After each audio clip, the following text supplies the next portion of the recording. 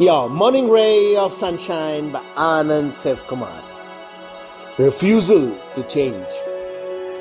How many times have we heard ourselves say, I can't change, this is who I am, take it or leave it? That statement is fundamentally false. Who we are has been changing since the day we are born. So what we are saying is, I refuse to change.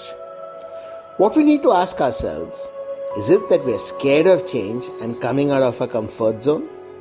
Or is it our ego? Why should I change for anyone?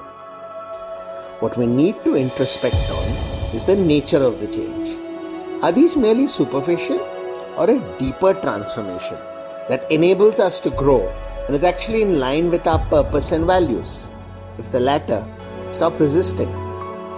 Truth is, change is inevitable. Life is about evolution.